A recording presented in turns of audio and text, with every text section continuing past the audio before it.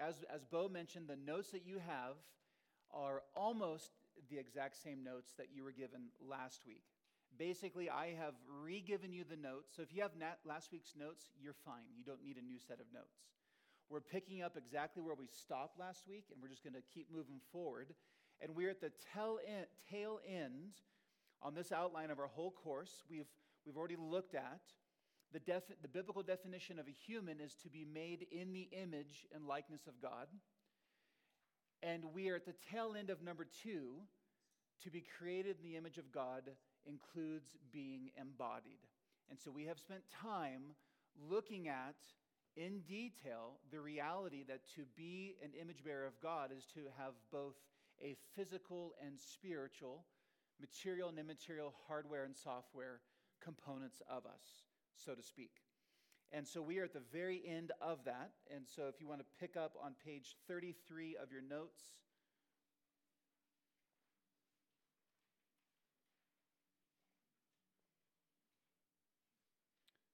or the top of 34 in mine. So we've spent a lot of time thinking about the immaterial part of ourselves, the spirit, the soul, the software part of us. And I wanted to take a few moments before we close out this part, to think about the physical aspect of ourselves. And we have taken time thinking about how sin and the effects of the curse affect us both physically and spiritually. And so here at the bottom of 33, we are thinking about body modification. Now, this is largely an ethical discussion, but it's something that's very important for us all to think about, because I think it's something that we assume. And so this is how we physically represent our bodies in the world. Now, we'll be talking about this more later as we move on, especially when you get into topics like transgenderism. But simply the question is, does God allow us to change, and to what extent, the way that we physically exist or look, the way that we present to the world? Are there limits to how we modify ourselves as technology advances on all fronts? There's nutritional advancement, there's fitness advancement, there's cosmetic advancement, and there's technological advancements and more. So does Scripture talk about our physical bodies and what we can and can't do with them? Yeah, actually, the answer is yes. There's 4 case studies that we'll look at quickly, and then I'm just going to rifle through a host of ethical issues that the purpose of this evening is not to get into an ethical debate on those things where Scripture is not clear. Most of them reside in the conscience arena, but there are ones that just need to be brought to our attention, because I think there's areas that we assume God doesn't think about, and then maybe areas we assume God does think about, and we should look at those. So case study number 1, does God care about how we dress? We'll revisit this at the end when we talk about modesty, but what about cross-dressing?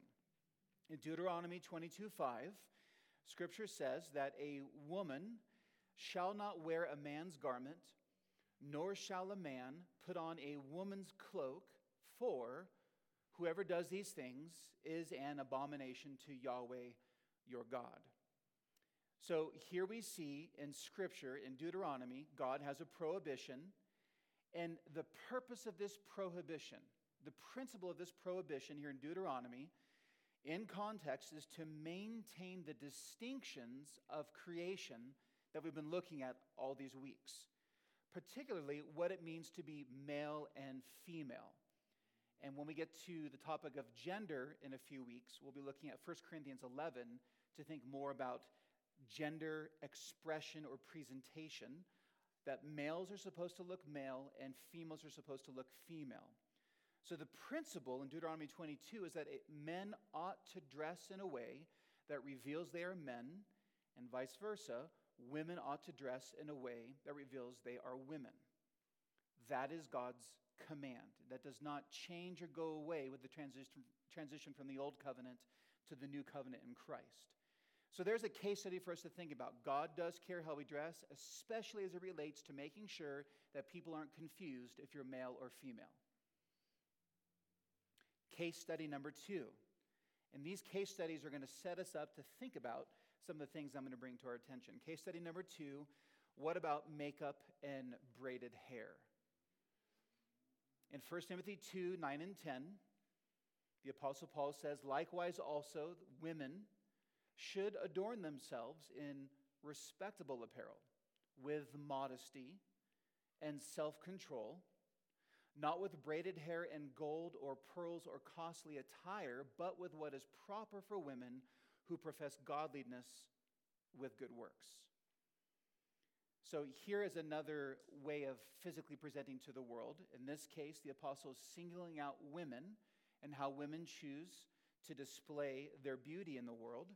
And principally, women and men, by implication, are to wear, quote, respectable apparel, rather than clothing that distracts or uniquely draws attention to oneself and away from God, or clothing that is sexually revealing or sexually enticing.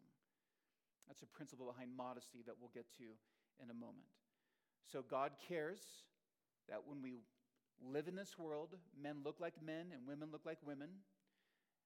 God cares about how a woman, and by implication a man, adorn themselves in a way that glorifies the Lord and does not uniquely draw attention to oneself, especially to distract from worship of the Lord or to sexually entice. Case study number 3. Again, we're thinking about our bodies. Drink some wine for health purposes. 1 Timothy 5:23, the Apostle Paul tells Timothy, no longer drink only water, but use a little wine for the sake of your stomach and your frequent ailments. So principally here, Paul gives this instruction for medicinal purposes.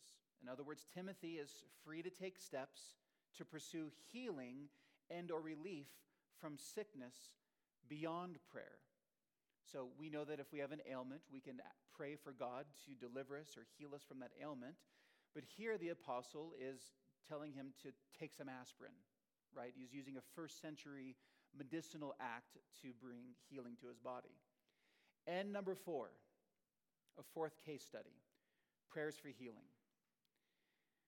In 2 Corinthians chapter 12, verses 7 and 8, the Apostle Paul says, so to keep me from becoming conceited, because of the surpassing greatness of the revelations, a thorn was given to me in the flesh, a messenger of Satan, to harass me, to keep me from becoming conceited.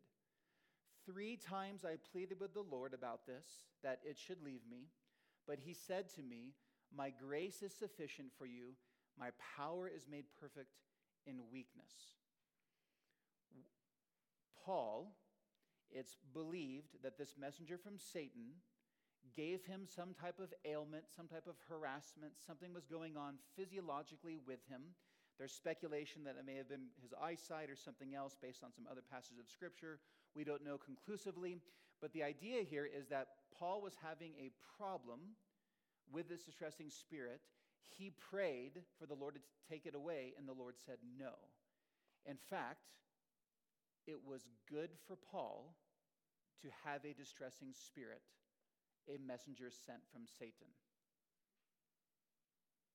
So just pause and think about that for a second, and how streams of Christianity want to always cast out demons. Paul cast out demons, but here Jesus said no. The reason is it's keeping you humble and not letting you be conceited. But the principle here, the focus is on not spiritual warfare, a thing along those lines. The thing is that we can pray for healing, but God does not guarantee, contrary to the health and wealth gospel, God does not guarantee healing or deliverance from suffering, or in this case, a messenger of Satan, but he does guarantee through suffering. So we're thinking about we are embodied. We live in this world with our bodies, but we're seeing from these 4 case studies that God cares about how we dress. God cares about how we look to brothers and sisters in Christ. He cares that the way we dress maintains no ambiguity, that you are either male or female. He cares about uniquely how women present themselves, especially in the worship, the assembly. that we can take interventions for health purposes, and sometimes the way Jesus answers our prayers to him for deliverance of suffering is, no, it's good for you. So, let's get into these ideas or these areas that are in our world about ways that we use our bodies in the world. And you can go, well, there's a lot. I just sat down and thought of a quick list of things that need to have our attention. So why we do things, your motive matters. We have to have a biblically calibrated conscience, and we all must distinguish between personal taste, cultural norms, and God's word. But with our physical selves, these are rhetorical questions. We need to think about health and fitness. Now, in the beginning, a couple weeks ago, I talked about how many Christians are functionally Gnostic, where we think the spiritual part of ourselves is the only part that matters and the physical part of ourselves doesn't matter that much. So, health and fitness. I think most people would say that it's good and right. Stewardship of our bodies to pursue health and fitness. We can turn an idol into anything, undoubtedly. But what about dental implants? Is it a sin to get dental implants? No offense, Dr. Todd. Don't say his last name so you don't know where he works.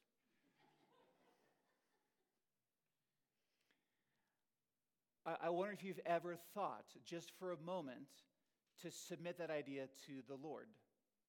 Is it right or wrong to get dental implants?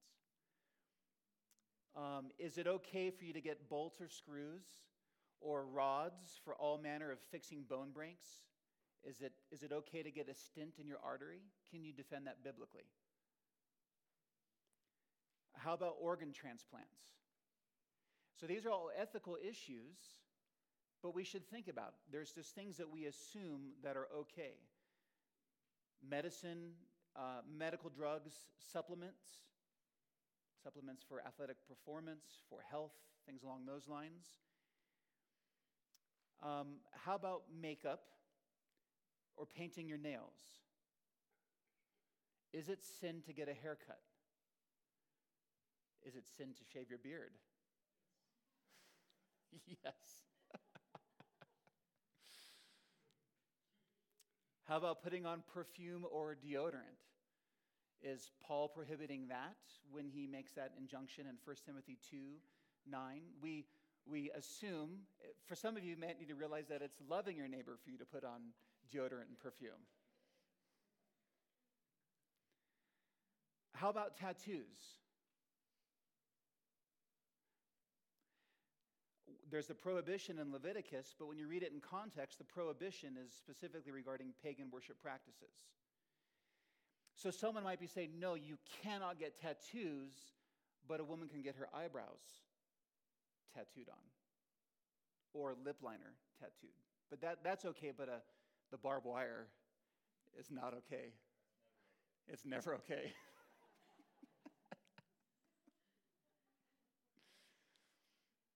And then how about piercings? Can you get your ears pierced? Where? Nose? Belly button? More? So all areas that these are all ethical realms you have to pause and think about.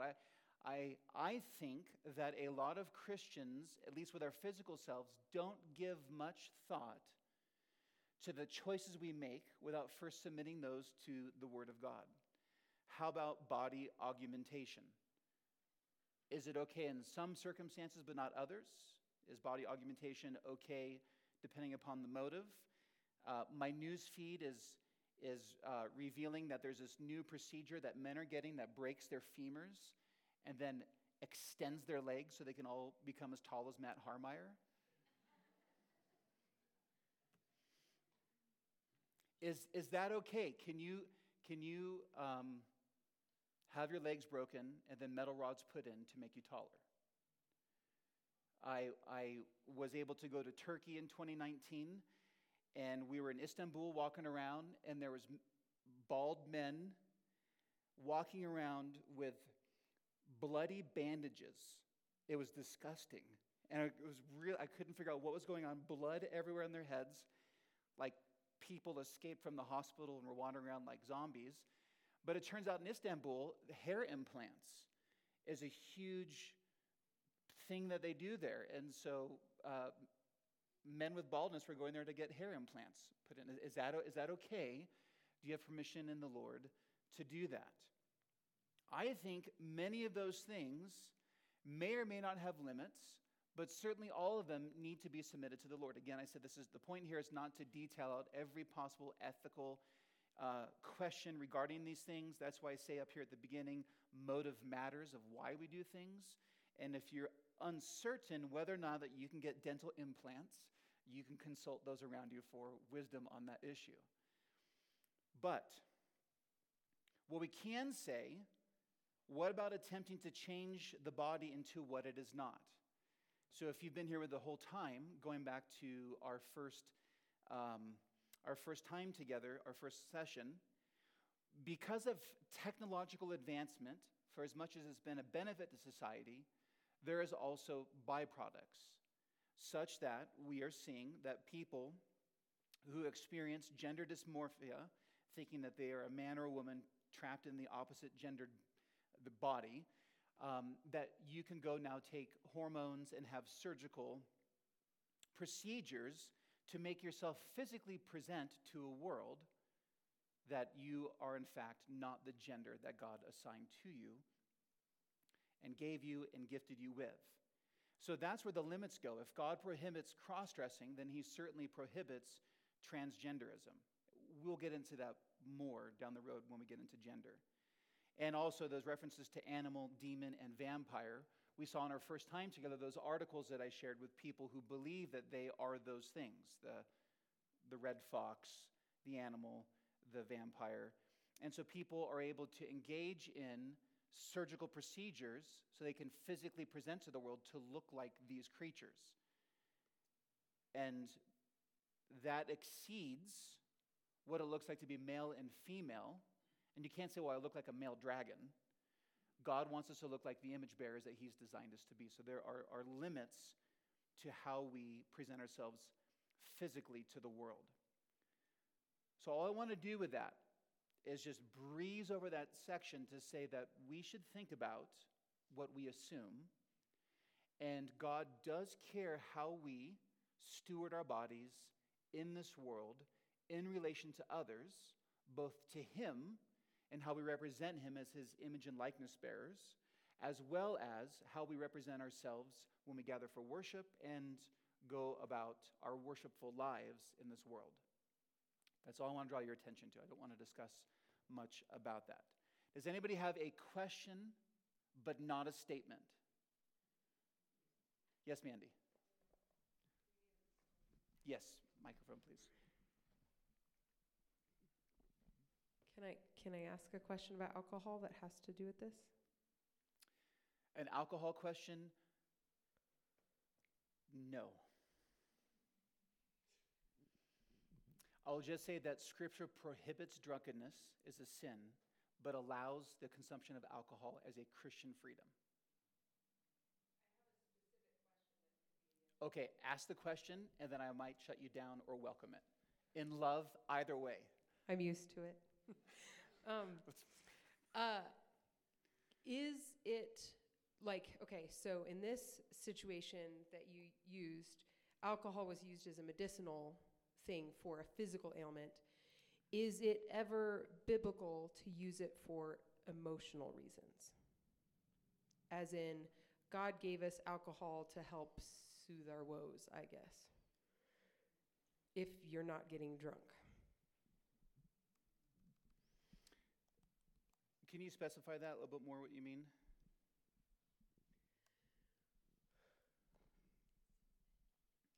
Yeah, I've just had conversations with believers who have argued that God gives us various things to help comfort us emotionally, and that alcohol is one of those things that can be used to comfort us emotionally. I think this person was intending it as like, if I had a hard day, I can have a beer. Or if I'm depressed about life, I can have a beer. I do not think that's the reason that is the appropriate use of alcohol. I think that was an inappropriate use. And there's more questions that need to be asked to delve into those motives and what that person is thinking to answer that appropriately. So I'll just leave it at that, and we can talk more explicitly, personally about that. Very good question. But I did bring up Psalm 104:15, that God gave wine to gladden the heart of man, oil to make his face shine, and bread to strengthen a man's heart. So wine and the consumption of alcohol in Scripture is used as a celebratory wedding, Cana, etc. But drunkenness is always a sin and always prohibited. But like anything, we can misuse it. That's why I said motive matters. So if the person needs the icebreaker, there's a lot of concern going on there. And just on those limited details that you gave, it sounds very concerning. Yellow flag moving red, that it's a misuse and abuse of that gift.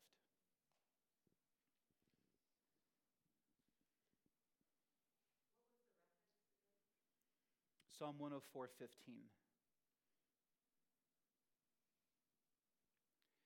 So something to think about. And by the way, I do think that you can get dental implants.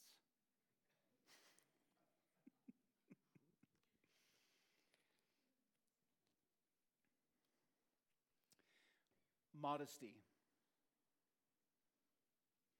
We touched on this a moment ago, but again, thinking about how we display our masculinity and femininity to one another, to the world, and in the gathered worship service.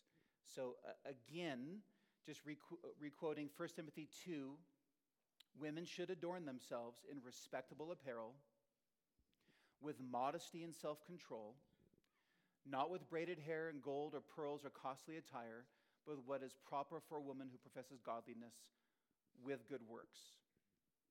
And then again to women in 1 Peter 3, verses 3 and 4, do not let your adorning be external, the braiding of hair and the putting on of gold jewelry or the clothing that you wear, but let your adorning be the hidden person of the heart with the imperishable beauty of a gentle and quiet spirit, which in God's sight is very precious. And related, Proverbs 11:22, like a gold ring in a pig's snout is a beautiful woman without discretion. And part of that would include how she is sexually representing herself, physically, visually, to a world.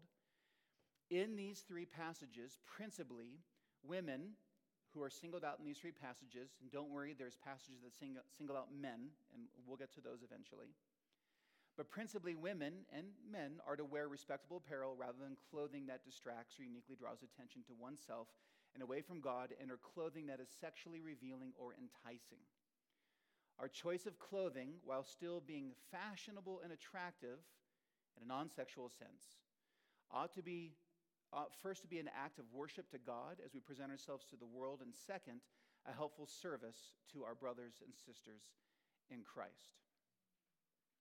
As embodied image bearer of Christ, the Christian must think biblically, theologically, and wisely about the use, stewardship, and presentation of one's material, physical self for God's glory, your Christian neighbor's good, and Christ-like witness to the world. So modesty is important, and modesty, the self-restraint and humility of how we present ourselves to one another, matters to God. And it's something that, as the people of God, we should help each other in that area. Any questions about modesty?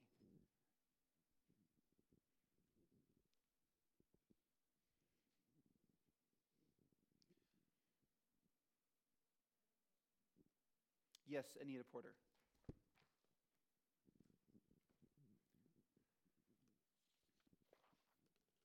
So in that last statement, you said that our clothing can be worship to God. Could the opposite be said of like transgenderism, that would be a different kind of worship? Certainly. Something not God? Yeah, self-worship. I would say great observation and question. We are designed to be worshipers. Culture is derived from the word cultus, which means worship. So even you can look at a culture and how a culture patterns its ideas and practices, and that's downstream from what that culture worships. So if you just think about at a cultural level, at the social media level, about what we hear, people who have microphones and cameras and what we're seeing worship and the pantheon of gods of our age on display, which chiefly is self, and Satan likes that. It's the inversion of the image of God, image and likeness of God, inversion of his plan. Any other questions about embodiment before we move on to our next segment? Here's one, Dave. Okay, good night. Is it okay that the Christians say that he's a modest guy or she's a modest woman? It's okay? Can a Christian say someone else is immodest or? He or she's a modest person. It's okay that?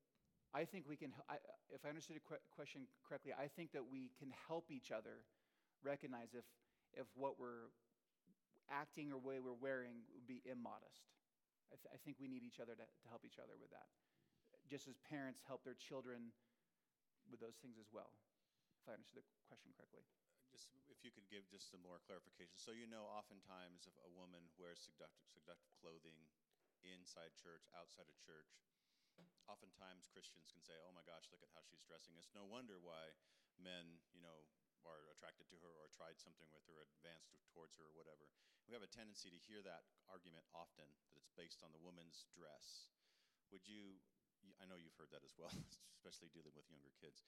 Would you explain that a little bit? I know when that's the case and a man, whether a believer or non-believer, is enticed by that it's also the man's responsibility to look beyond that immodest dress. Would you kind of clarify that a little bit? Yeah, excellent point. So I would say there's sins on both sides. She might even be, in this exact scenario, there are sins, there's a category of sin in the Old Testament of unintentional sin. So even you might have a right motive, or not even think about your motive, but still be sinning. So in this case, let's assume the best about this woman who's dressing a certain way that is sexually revealing and sexually enticing. So she may not recognize that she's in sin, but she is because she's dressing immodestly when the Lord requires modesty. But the guy is a lust factory, and so he's in sin for how he's thinking about her also. So it's both and. Yeah. Thank you. Lust factory.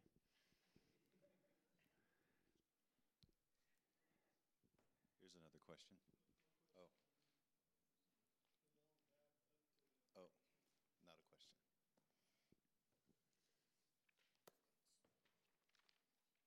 Ready to move on? Anything else? Is there more? Am I missing something? Kristen.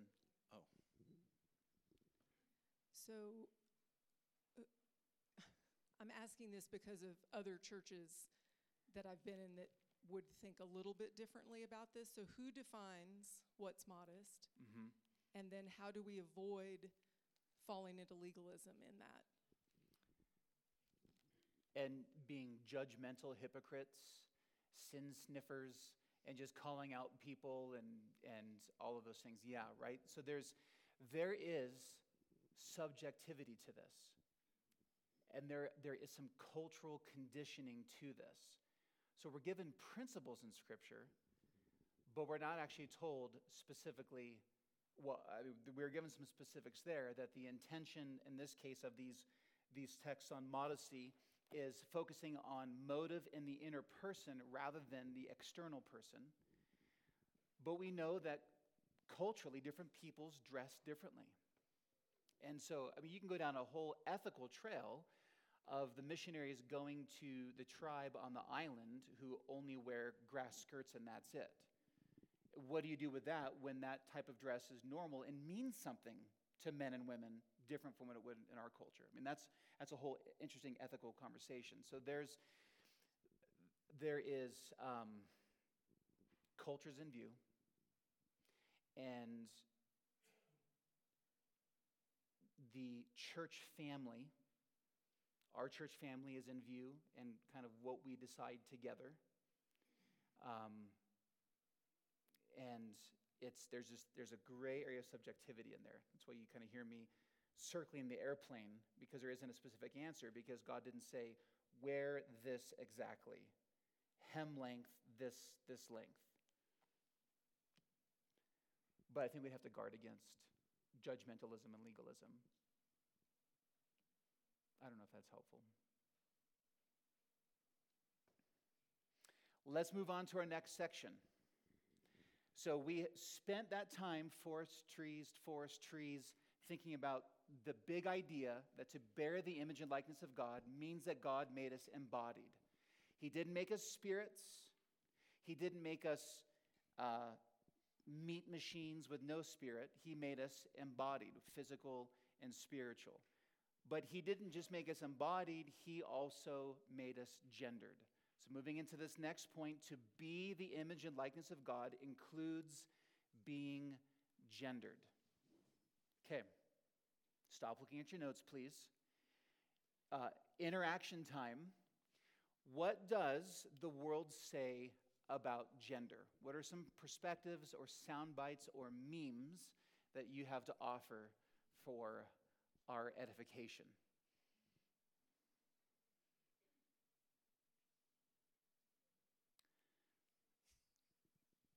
Everybody's afraid to not make comments now. The ogre Bo will tell them no comments. So Here we I go. already read the definition, but things that I've heard from commentators, it's a social construct, and people are taught, like little girls act like little girls because they're taught to act like little girls. Little boys like guns and cars because they're taught to like guns and cars. Yep. Great. What else?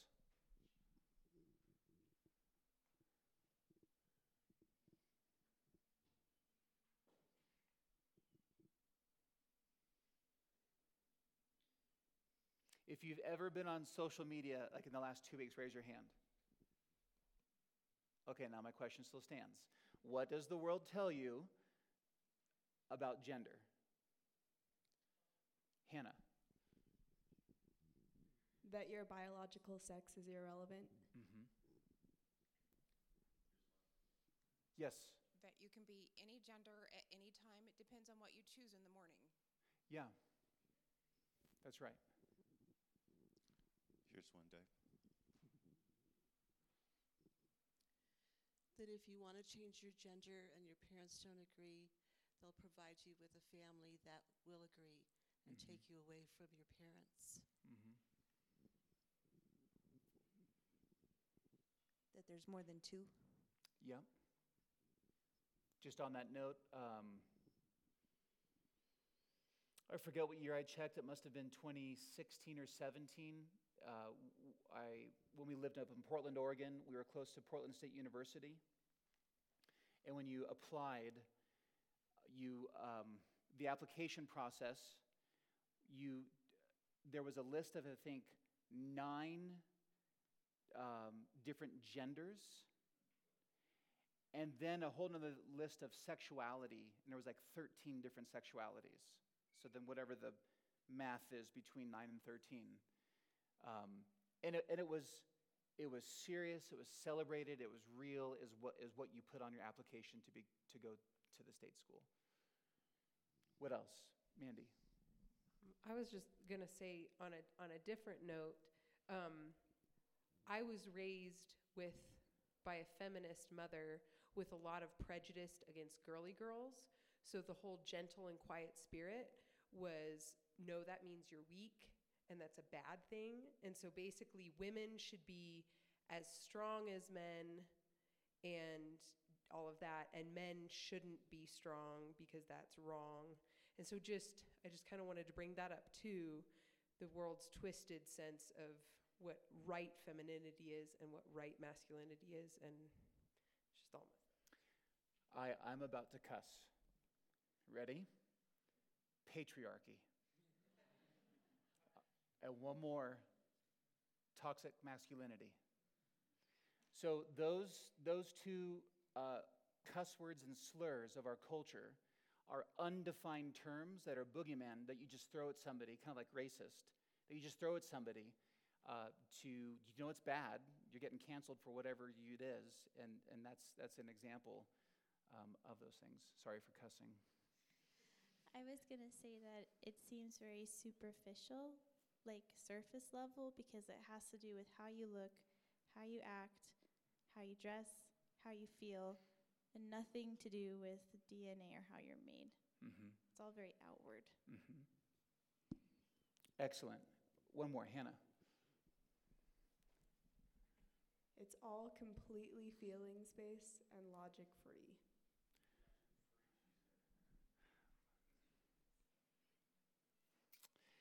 Well, I think that you guys are right. And one of the strange things living in our cultural moment is there is an overwhelming tidal wave feel that that's what everybody thinks. But I think that we are being conned into thinking that that's what everybody thinks. Certainly anybody, that said, all of the correct cultural perspectives that are unbiblical perspectives that we just gather together as a room is what is being conveyed in social media, on the TV shows, and in different ways. So it's that the air that we breathe, and especially, again, generationally, the younger that you are, the more that is the norm in cartoons. I mean, just think all of the stuff with Disney lately. It's been going on for a while, but especially lately and more. So we're thinking about gender and the world's perspective, and we're seeing that there is what can be called a war on gender. So I do have another question for us. What are some reasons that you think Satan hates gender? What are some reasons you think? Yeah, Danny. Biggest thing, he wants to, like what most people in general trying to do, throw God out the window. That's right. Satan wants to destroy the fact that in Genesis, God created man and a woman. Mm-hmm. And by coming up with this, Satan is actually warring with God and having us believe what God did was not true. Mm-hmm. It's good. Also, destroying the family. So, drill into that. What do you mean? Well, God gave us three institutions, right? The church, the family, and government. And so if he can destroy one of the institutions that God has provided, namely the family, he's probably going to destroy society. And furthermore, he's going to wreak all kinds of harm and havoc on those who buy into this ideology. And as I've said to you before, we're setting up a generation or two from now for all kinds of hurt, pain, and more than disappointment. Yeah. And if we're made in God's image and we're able to distort that, we lose our identity and we lose a concept of who God is. Mm-hmm. It's good. What else? What else? Anything else you think that why Satan hates gender?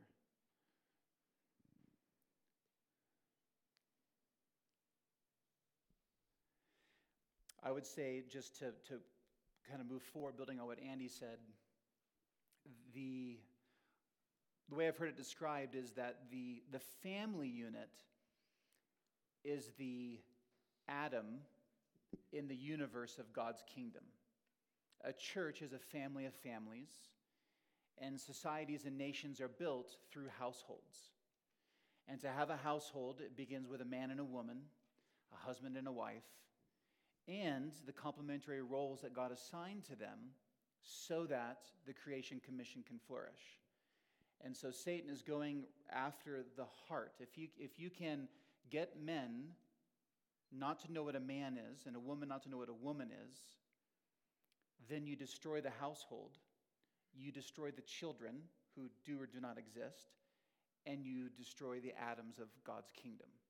And then you pull down society and culture and nations. So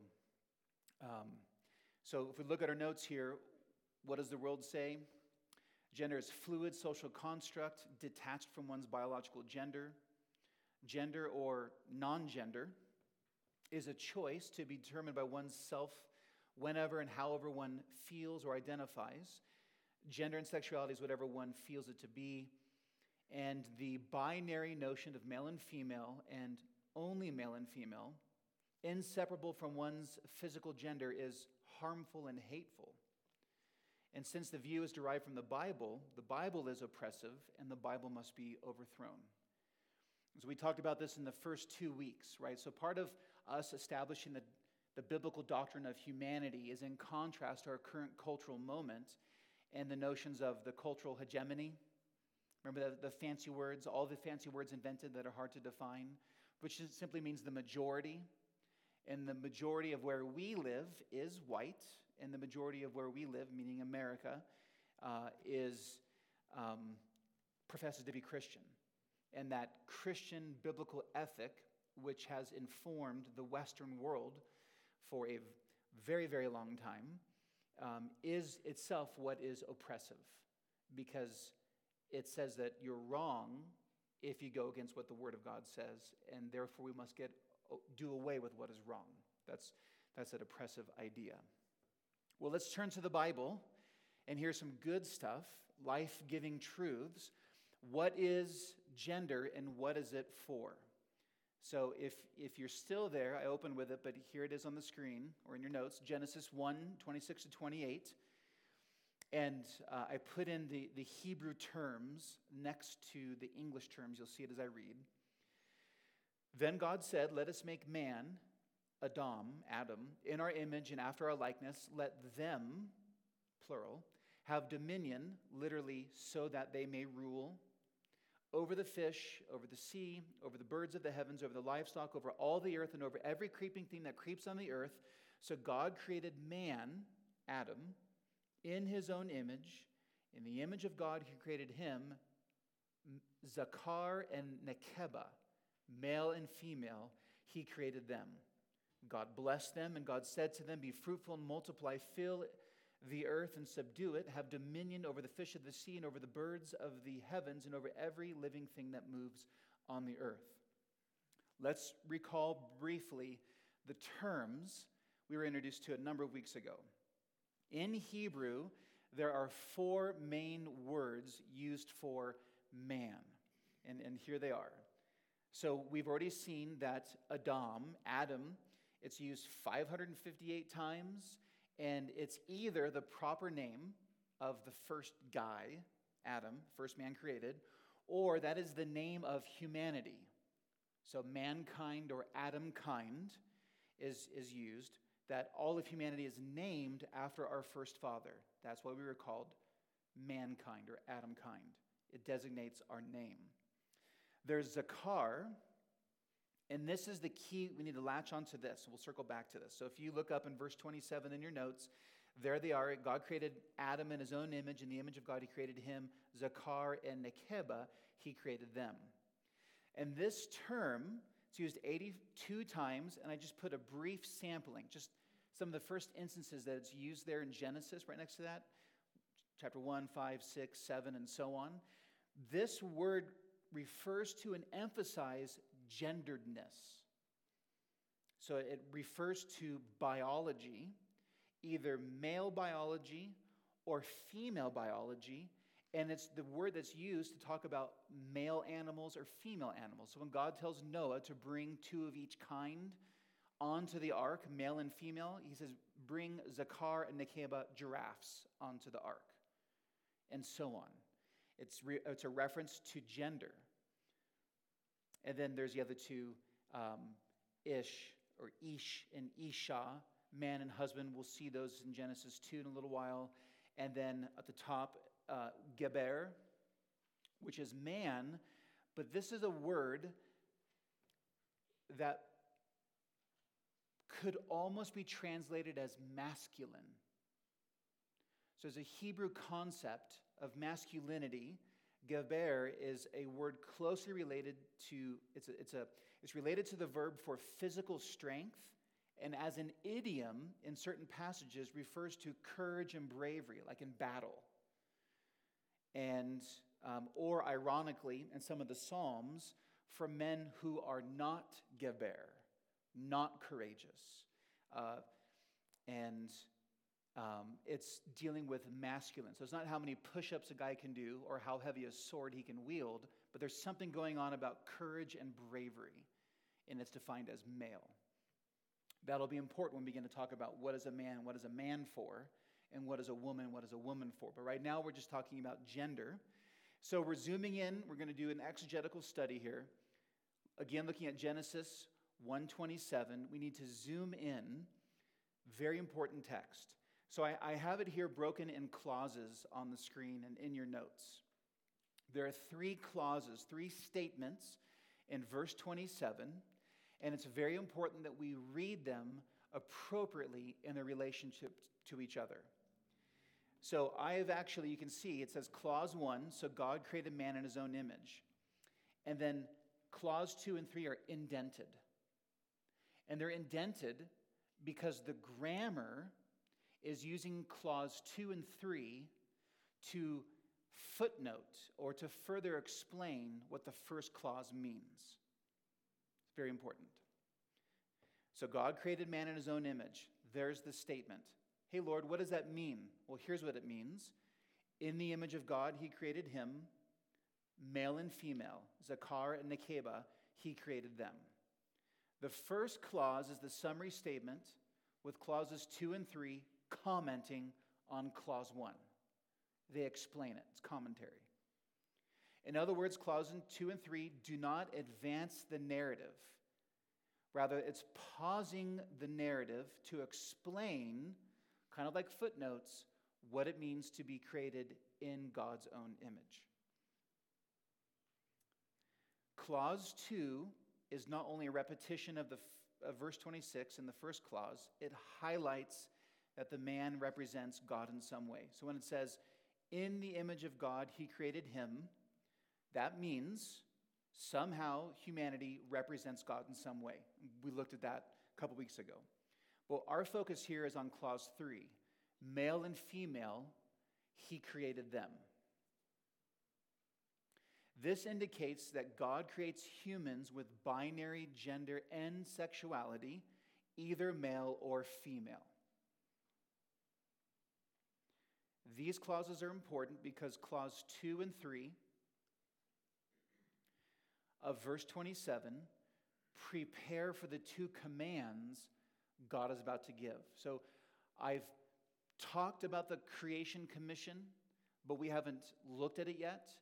God makes people, but he makes them for a purpose, and it's a multifaceted purpose. And he commissions them to do and be something in the world. It means something for a man and a woman to image God in the world. And so clauses 2 and 3 prepare for the 2 commands God gives his image bearers in the surrounding verses. So verse 26, so that they may rule, and verse 28, fruitful, multiply, fill the earth, subdue, and have dominion. So here's why this grammar is significant. Clause 2, in the image of God he created him, is the basis and explains man's representative rule and dominion over the earth. God wants man and woman to exercise dominion and subdue and rule. Therefore, I'm working backwards, he makes them in his image. To be the image is how you're going to rule and subdue. And clause 3, Zakar and Nekeba, he created them, is the basis and explains how man and woman will be fruitful and multiply on the earth, namely through procreation. So in the flow of the text, the logic of the Hebrew, you have to slow down and think about what God is saying. He's going to end by giving them the commission. Produce and reproduce. Produce in creation and reproduce image bearers. those two commands. And those commands are bound up in verse 27. It explains what's happening there. Pause for a moment. Any questions on the meaning of the Hebrew and more? Pastor Andy. Clarification Yes. very quickly on Yeah. the word man in verse 26. So you've said man was given a mandate to rule and subdue and etc. Would it not be mankind? Yes, thank you to very much. include brother and sister, Yeah. male and female? Yes, that's what I was intending to say with that collective noun, man. Yes, thank you. Good clarification. Randy. To answer your question a little bit earlier, why Satan hates gender, it might be because he has no gender, and that when God created man and woman in God's image, Satan probably was a little bit jealous of the fact that he did create gender and he has no gender. At least I don't think he does. I don't think he's male or female. It's a very interesting thought.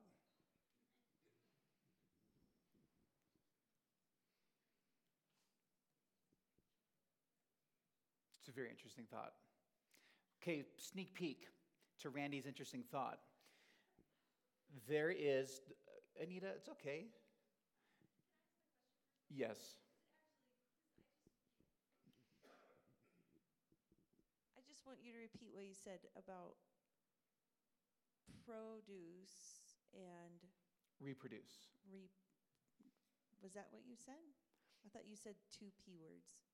Produce and Yeah, the little just preachy two words I use to describe the creation commission is that we are to reproduce image bearers and produce on the earth, is one way to think about fruitful and multiply and dominion and rule. Does that make sense? Yeah, just a memory device. Okay, no, that rescued us from the divergent thought I was going to get on androgyny, and how androgyny is a pagan ideal that's resurgent in our culture, and there's very interesting research on that we'll get to at a different class. Any other? Yeah, Rose. Okay, this is one of the, I heard this from some people that were transgender, pro-transgender, and they bring up the fact if a baby's born with ambiguous genitalia, wouldn't you be able to determine that with the blood? Because if there's yeah, because only a boy would have the Y chromosome, right? Correct. That's right. That's right. Yes. And I've had a lot of babies, and it was pretty clear.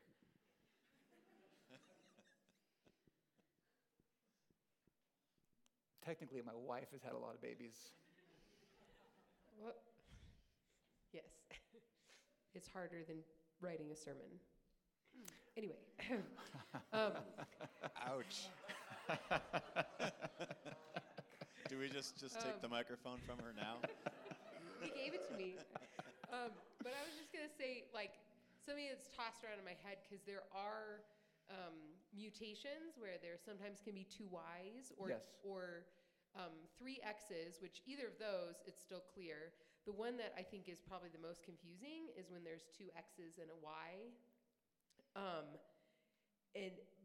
But for one, those are extremely rare cases, and so they shouldn't be used to like excuse any kind of nonsense, right? But it'd be interesting. I don't know. I would have to know details about the situation to make a good judgment call. But it's just kind of an interesting. Yeah. So that's a really good point, and we blew past that in the previous section. It's actually on page 33 in your notes, 32 and 33. So the effects of sin and the curse on creation is a reason for deformity and disability, not just the immaterial part of us. There is mental illness, but there is also physical illness and deformity. And so in rare cases, hermaphrodites are born, And the exceptions don't create the rule, and those are very special cases that require a lot of ethical, prayerful reflection on how parents proceed in those situations. We have had friends who have experienced that, and so it was a very complex issue to walk through. But that is an aspect of the effects of the curse, but the exceptions never create the rule. And what aboutism doesn't establish the norm in those cases? And so if I was talking to somebody about that issue and they bring up, well, what about a hermaphrodite, someone who's born with both sexes, to varying degrees of presentation or expression, that's a really important ethical question to discuss. But nonetheless, our text shows us male and female is the norm and the intention. And I would also then say to the young children who are confused being born that way, that I would want to shepherd them through that and console them in Christ. And we're going to get to the notion of eunuchs in a little bit, how some people choose to be eunuchs, some people are made eunuchs, and some people are born eunuchs. And I think that addresses that question, that's God's difficult providence in their life, to trust his hand in their life, and to know that he can use even that hardship for his glory and more. And that's why one of the big emphases that we've had is to be the image and likeness of God isn't 50% male and 50% female, but it's contained in a person entirely, so they're not subhuman for having something like that. Yes, Alexis. So when I became a new Christian, I remember reading a book just talking about like what it means to be a woman of God and like how that's different from men. And one of the things it mentioned was that men and women being so different in a lot of ways are actually a way that God mirrors different aspects of his character through his creation. Like the nurturing of like women can tend to be a little bit more nurturing, like that kind of mirrors that side of God, or like men's courage and bravery, those different kinds of things. Would you think that with our culture not having those defined lines anymore, that kind of taints that image a bit of like that revealing of the different aspects of God's character? I think so. And we'll get into this, but there's a passage, I cannot remember where it is, maybe one of you will remember, where Paul is talking about his ministry. It might be in one of the Thessalonians or one of the T books, Timothy or Thessalonians or Titus, somewhere in there, in your New Testament. And he's talking about how on the one hand, they were gentle like nursing mothers with them, as well as exhorting them like fathers. And so Paul wasn't bashful of saying that they acted a certain way that is associated with biblical femininity, but those can get pressed too far by people who embrace transgender ideals and whatnot. But I do think that you're right, that God is glorified in the femininity of a biblical woman and masculinity of a biblical man. 1 Thessalonians 2:7, in case you guys are taking notes. Somewhere in there.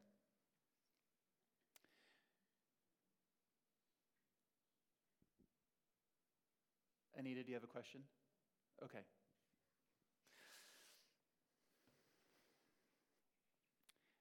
The chiastic structure. Yes, praise the Lord. What's a chiastic structure? So a chiasm, chi is the Greek X to us, and it is a very, very common Hebraic way of writing that is the opposite of the way that we write. So we like to make conclusions, point, point, point, therefore conclusion, and have a linear thought. That is not Hebraic thought, especially in the Old Testament, where the main point is in the middle of what they say. The main point, the emphasis is in the middle of what they say, not at the end of what they say, which is frustrating to us and hard to understand, but it's actually a beautiful symmetry in the text. So there is a chiastic structure, and when you see that take place here in Genesis, it pops the text in neon if you're alerted to it and aware of it. It's like God is stopping us to say something very significant is happening. So if you see here in the notes, in the image of God, he created him. Male and female, he created them. Be fruitful, multiply, fill, and subdue. Fill, and then subdue, rule, and dominion. The way that you read that, you have capital A, in the image of God, he created him, corresponds to A prime, is how you say that. And it's to subdue and rule and exercise dominion. There's an emphasis in the text. But then the middle of the X, the center of it, is male and female he created them, Zakar and Nekeba, be fruitful, multiply, and fill. That's the bold font, it's the shout, it's the emphasis of the text, is the genderedness and the fruitfulness of a family. So it's all very important, but it's an exclamation point there on those two center ideals in this chiastic structure. So it's a matter of emphasis, inspired by the Holy Spirit, as Moses wrote this down for us.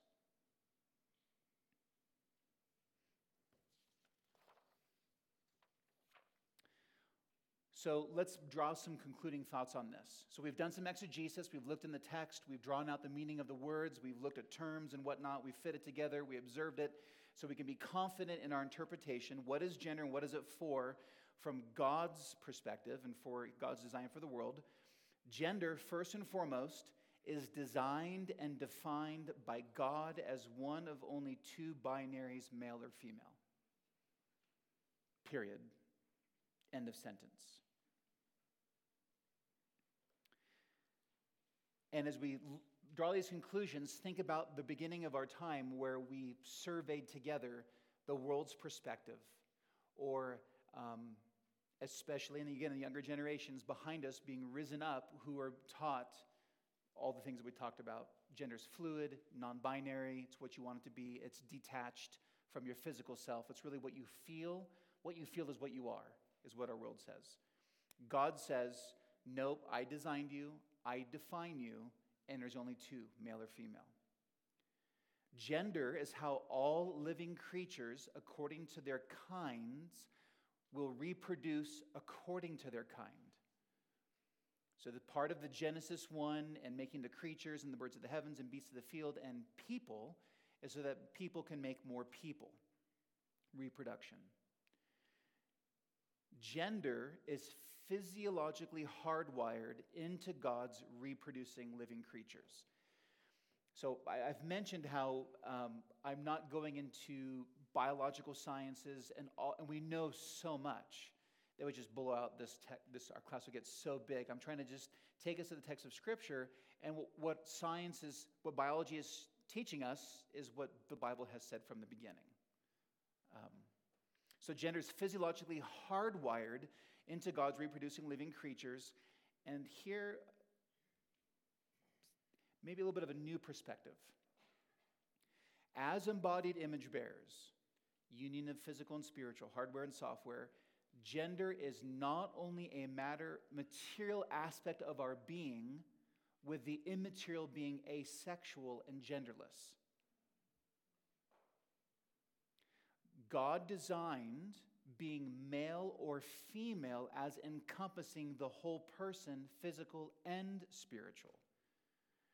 There is, therefore, such a biblical reality as masculine and feminine, as implied, for example, in that Hebrew term, geber, that we talked about a little bit ago.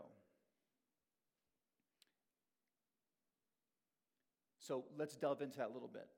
Scripture, history, observation, and common sense, though that's debatable, not to mention all manner of biological studies, reveal that men and women are different not just physiologically, with our morphology, our hormones, our neurologically, and more, but also the inner person level, our emotions, instincts, perceptions, aptitudes, and more. In the Bible, it actually means something to be masculine, and it means something to be feminine. Now, we're going somewhere with this when we get into male and female. Because remember what I said earlier, patriarchy, toxic masculinity, Manny's example of feminism, and more. There's a war also among the genders. There's a war on gender, and then there's a war against, specifically, men and masculinity.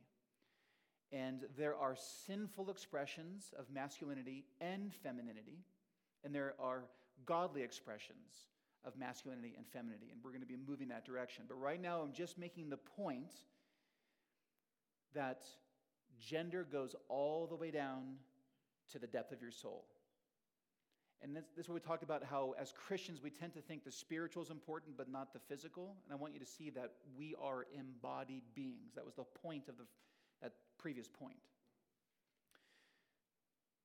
So consider the various responsibilities, attitudes, and emotions Scripture assigns respectively to men and women in marriage, love and respect, honor and submission, and more. Not delving into it here because we'll get to that topic later. But as you're reading through the Bible, tune your ears to the times that more often than not the Bible's talking to the whole church, but there's also times where men are singled out with responsibilities, ways that they're supposed to act as men, older men to younger men, men in marriage, men to parents, men among men, men in the world, and then same thing with women, older women to younger women, and so on. There are gender-specific texts in the Bible positively telling us how to be, and also positively telling us uniquely gender-specific sins to put off. We'll look at those. So that's what I'm just giving you this soundbite. Consider how the book of Proverbs highlights unique sins more common to either men or women. And sins are arising from the inner immaterial person expressed through their physical selves. Consider the unique responsibilities in the church women are to have for one another, especially older for younger women, likewise with men. 1 Corinthians 16:13. Be watchful, stand firm in the faith, act like men, be strong. He's not telling the women to act like men. He's telling the men to act like men. So that whatever that means, in a biblical worldview, there is a certain way that men act that is masculine and manly and God-glorifying and good, contra toxic masculinity, the patriarchy, and more. There are ways that men act, the inner person revealed on the exterior, that is unique to men and vice versa with women.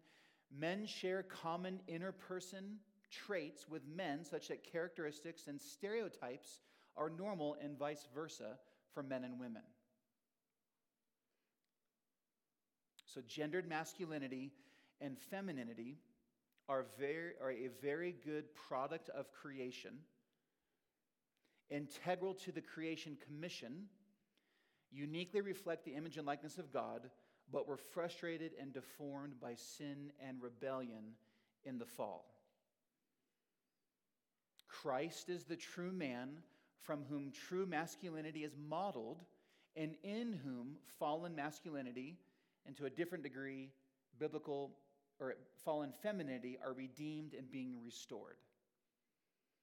I want to pause there for a moment, because we'll drill into that a little bit. But this notion that gender goes all the way down to masculine and feminine, and it's bound up with our hardwiring and the soft wiring, so to speak.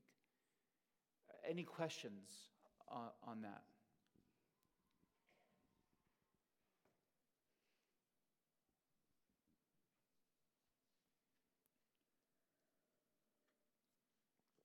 On we go.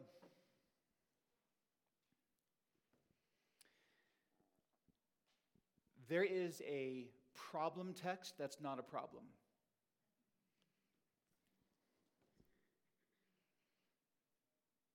Galatians chapter 3, verses 23 and 29.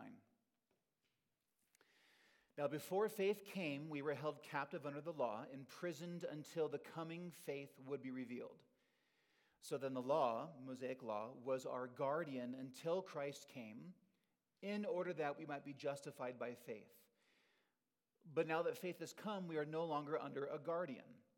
For in Christ Jesus you are all sons of God through faith. For as many of you as were baptized into Christ have put on Christ. There is neither Jew nor Greek, there is neither slave nor free, there is no male and female, for you are all one in Christ. And if you are Christ's, then you are Abraham's offspring, heirs according to promise. So this text is clearly teaching that the goal of the gospel is androgyny. Isn't that what it said? So if you're sharing the gospel with somebody on campus, and if they've had any biblical background, youth group kid who's denied the faith, and this could be a text that they would point to and say, well, the Bible just said right there, because of Jesus, there's neither male nor female. So it doesn't matter whether I'm trans or whatnot. How would you answer that question? I'm going to answer it for us just for the sake of time because class is almost done. But just think about that for a second. This text is also used in the ways that texts get co-opted.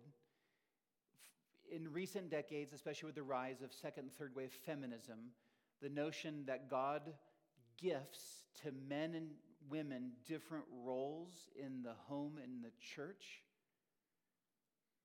Egalitarians say that that is a result of the fall, and that in Jesus, because we're saved, there's no longer roles for men and women. So a man is not the head of his household, and women should be pastors and elders as well. This is the go-to verse for them to argue that point also. So the answer to the question is always context. Context, context, context. If you just took verse 28 and tweeted it, you get all manner of responses of people would say, see, transgenderism is legit. So as an out of context soundbite, this would appear to teach that gender has been erased in Christ. There's no male or female. It says it right there. But the Bible. A quick read of context reveals that the apostle is arguing that salvation in Christ is open to all, regardless of ethnicity, regardless of economic status, regardless of gender. The gospel makes us all, regardless of any human distinction, sons of God by faith in Christ. Sons of God by faith in a salvific, adoptive sense. No longer will covenant relationship with God be narrowed from Abraham, Isaac, not Ishmael, Jacob, not Esau, Israel, not Gentiles, with the wrong human perspective that only Jews can be saved. Paul's point is that all who repent and believe the gospel of Jesus can be saved. So his argument is entirely having to do with the transition from the Mosaic law to the new covenant and the gospel salvation that Jesus provides. So when he says Jew or Gentile, those are ethnic boundaries. Slave or free are economic boundaries, and male and female are gender boundaries.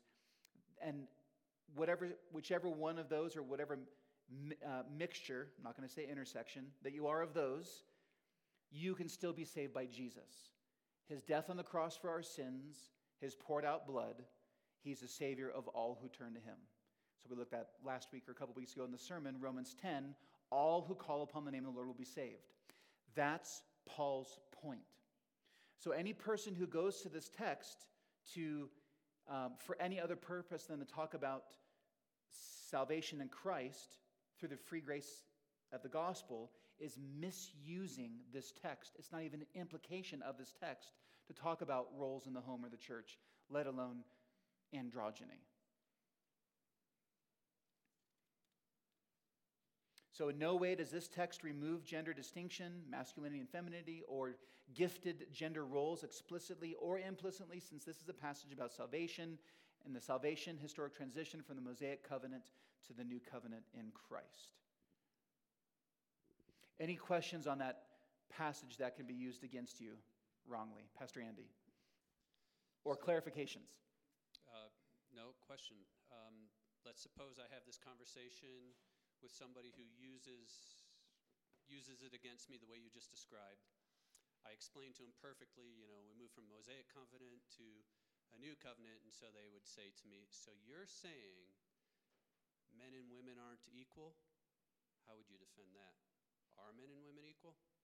Men and women are equal, equally bearing the image and likeness of God, and God has gifted roles to men and women in the home that in no way demeans or denies equal image bearing, but headship and submission are gifts of God in how marriage works best, as well as the home. To which you'd have a whole other host of arguments against that. Yes, Mandy?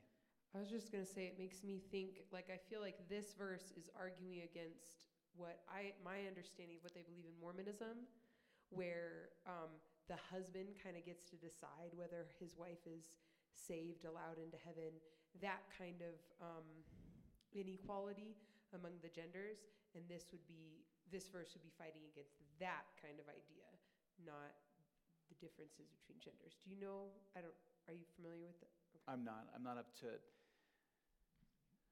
not interested in Mormon theology. I'm not up to speed on it, though. Yeah, I can't comment on that. Yeah. Okay, let's move forward 10 minutes. Why does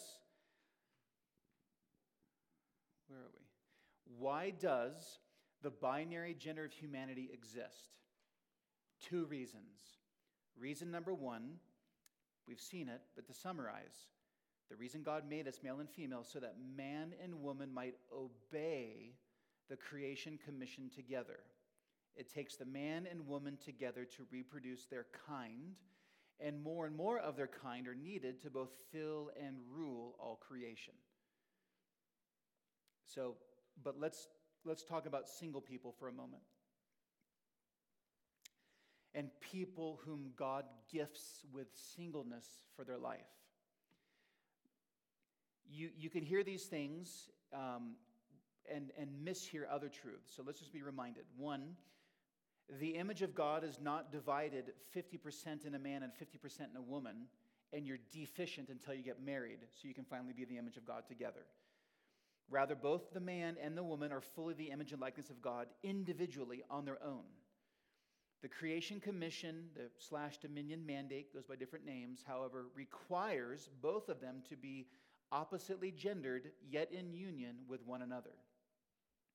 This implies that a single person is in no way less the image of God than a married person. Nor does it imply if somebody is unmarried their whole life, that their masculinity or femininity is irrelevant. You are still a mother or father in the church, so to speak, a brother or sister in Christ, an uncle or auntie to the kids. And so a danger would be to turn marriage into the definition of image and likeness. And I've tried to labor to show you that marriage is not the definition is. Marriage is one of the results of being in the image and likeness of God. And gender is a result so that we can procreate. Scripture assumes that the majority of people will marry and bear children. Scripture also provides honor and purpose to single people, especially given that Jesus' great commission of Matthew 28, where one is fruitful and multiplies disciples.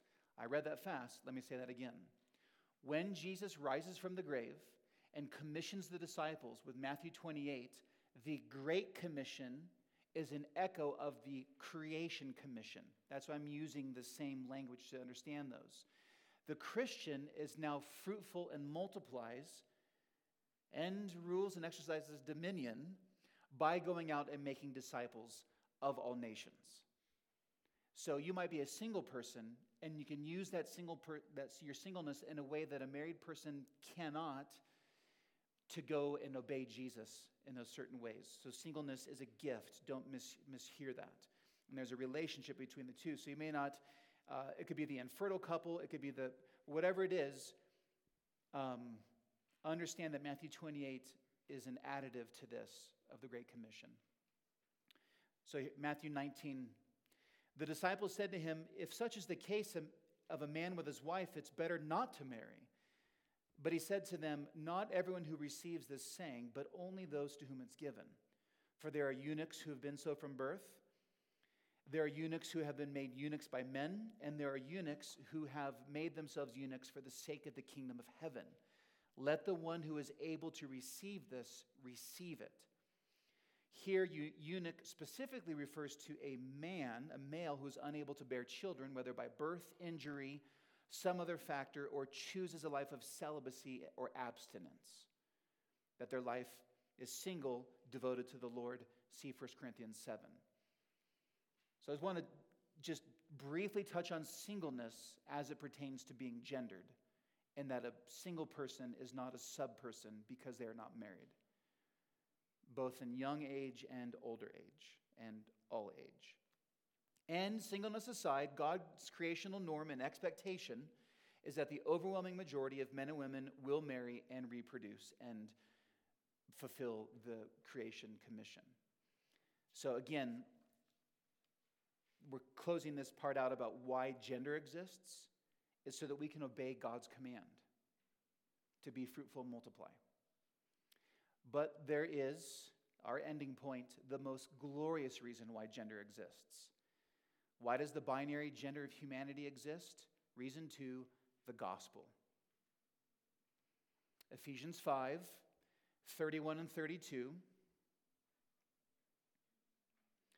Therefore a man shall leave his father and mother and hold fast to his wife, and the two shall become one flesh, quoting Genesis 2. This mystery is profound, the mystery of Genesis 2, and I'm saying that it refers to Christ and the church. So there is multiple reasons why God created us male and female. Certainly we've hammered the point of fruitful and multiply.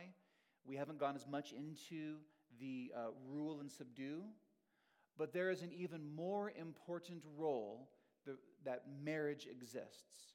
And that is because marriage has been designed by God from before people existed to be a mystery that is a living parable and picture of the gospel of Jesus Christ. A man leaving his mother and father and holding fast to his wife, and the two becoming one flesh. Mystery is profound. I'm saying that it refers to Christ and the church. If you look up in Ephesians 5,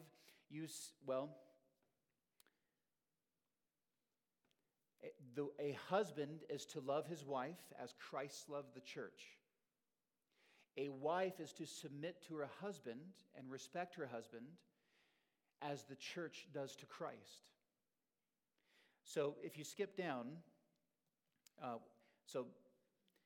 number 2, while marriage has many purposes centered on the Great Commission, God always intended its chief end to be a living image and likeness of Jesus Christ's love, redemption, and relationship with his bride, the universal church.